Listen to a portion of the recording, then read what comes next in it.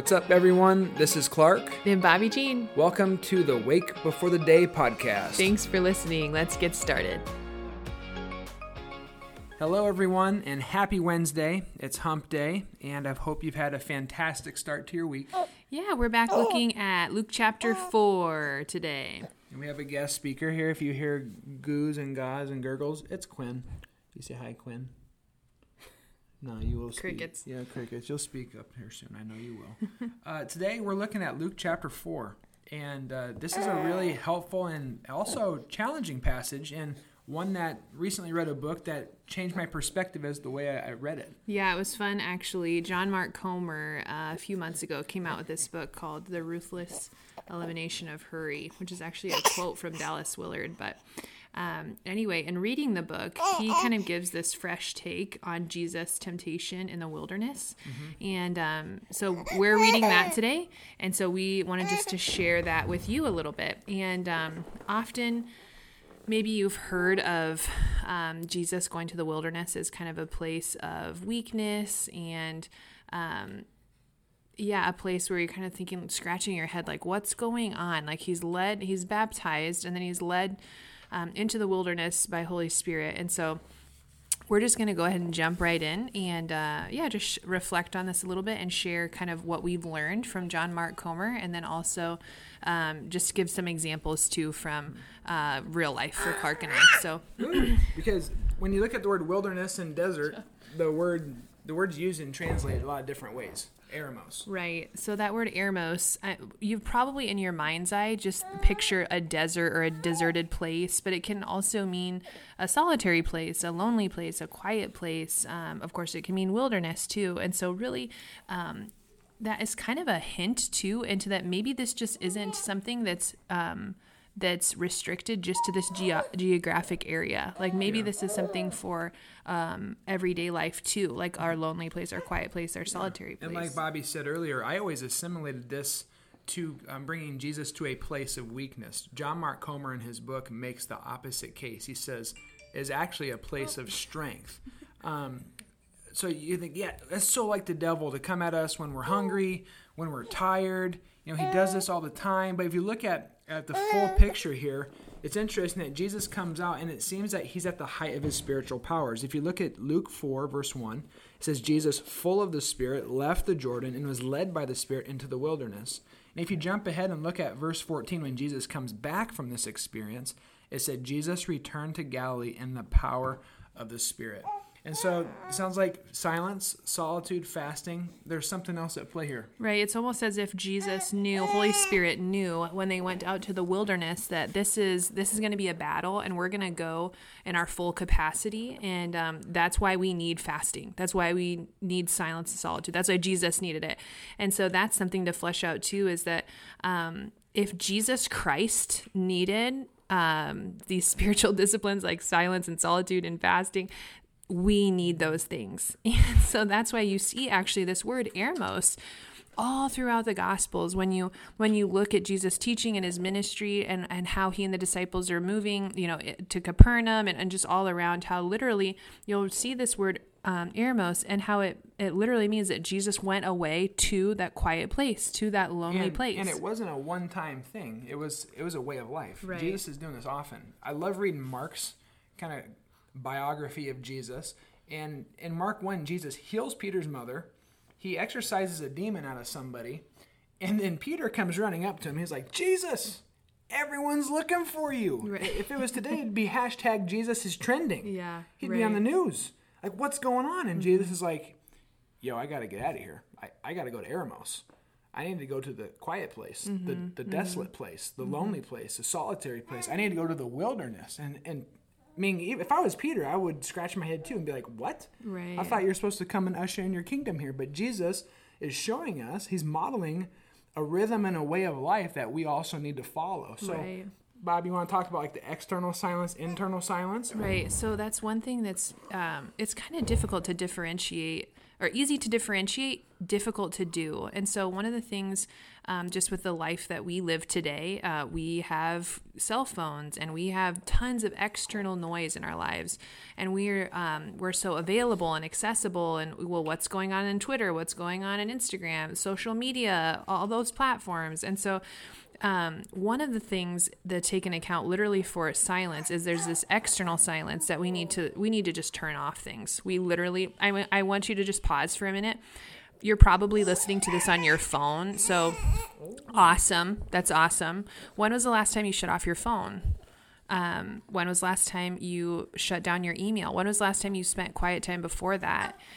So that's kind of this external silence, and how that's kind of easy to understand. And then John Mark Comer actually breaks down this internal silence, and he says that's just like a whole nother beast, like whole nother animal that we just really don't know what to do with ourselves sometimes. Like, people learning to sit in quiet and to literally, to quiet their inner being, themselves, those mental cues and thoughts and just patterns that are racing in your mind, how that kind of internal silence is so difficult. But that is where you learn to hear God speak. Like, that's where you actually, okay, let me discipline myself. Let me remember what I'm reading in the Bible. Let me ask difficult questions. Let me see why I'm so uncomfortable sitting in here. And so there's that external that you guys all know about, and then that internal silence too, that really is being presented to us when we see Jesus going into this airmost place, the silence, the solitude, the lonely place. And so on one hand, it seems that the reason why we avoid this is because shutting down our phone is hard, but we're also stuck with ourselves.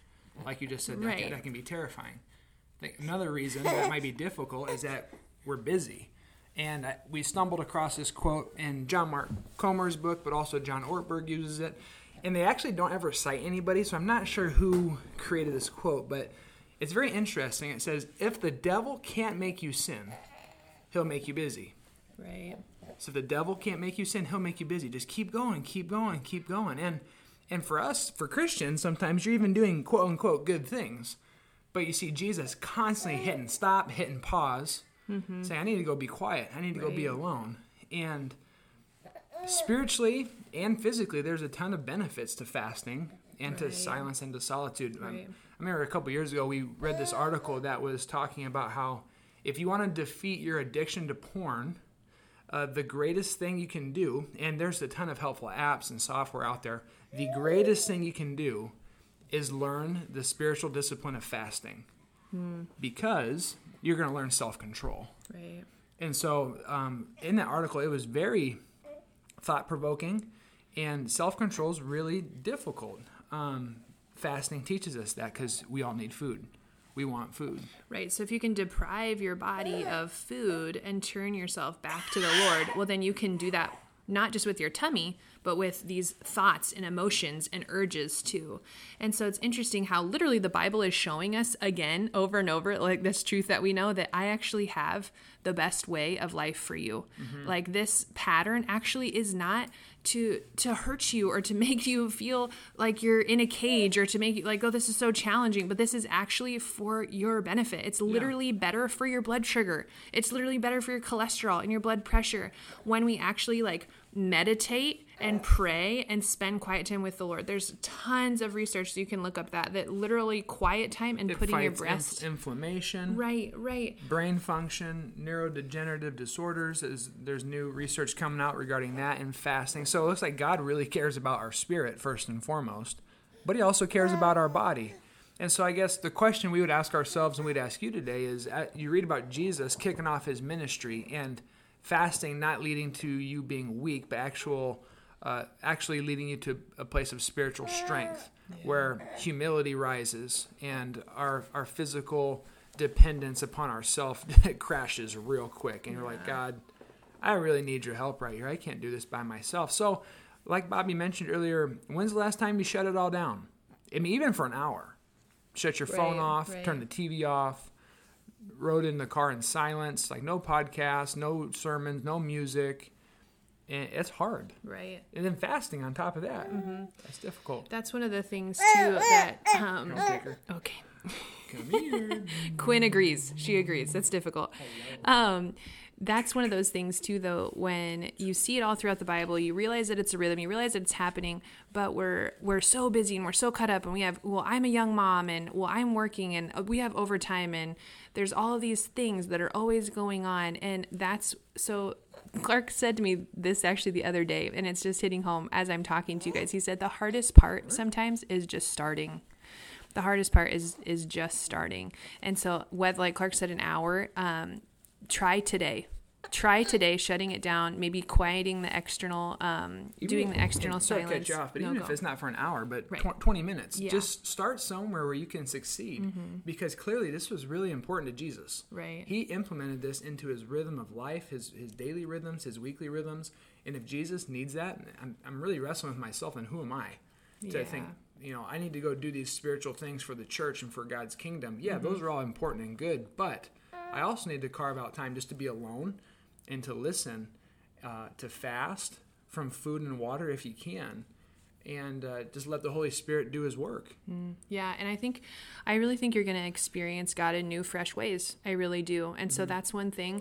Just reading through Luke 4, maybe you read that for yourself and kind of maybe use a little bit of the lens that we've given you today, that John Mark Comer has given you today, as you read through Luke 4, and just look through that and see that this is actually a great gift. This is a strength that we're seeing. This actually isn't a weakness, because guess what? When the devil comes to Jesus in Luke chapter 4, he totally kicks his butt. And so It is written. It is written. It Yes. is written. So in this, there's a great dependence then on the Word of God, on the living Word being Jesus and the Spirit leading us and guide us, but also the written Word. Jesus rips out the sword of the Spirit. It's written. It's Right. written. It's written. Right. So maybe we're trying to encourage folks to read it, write it, pray it, share it. And maybe you read your chapter in the morning and you dedicate 5 to 10 minutes to silence. You're just going to be quiet and sit in it and just let whatever the Spirit wants to lift out of the Scripture, let him lift that. And you go from there. Right. It's not, I think that's another thing too that we just want to say, is that it doesn't have to be this like mystical, weird thing. It's actually pretty normal and easy and quiet. And so tough to start, but just such an importance as you read throughout all over the Bible, you read Jesus doing this, and we see, wow, we need to do this. And so that's an encouragement and kind of what we got from Luke chapter 4 today. Yep. God bless you, and we'll be back on Friday. Have a great week. The Lord bless you and keep you. The Lord make his face shine on you and be gracious to you. The Lord turn his countenance toward you and give you his peace. Have a great day.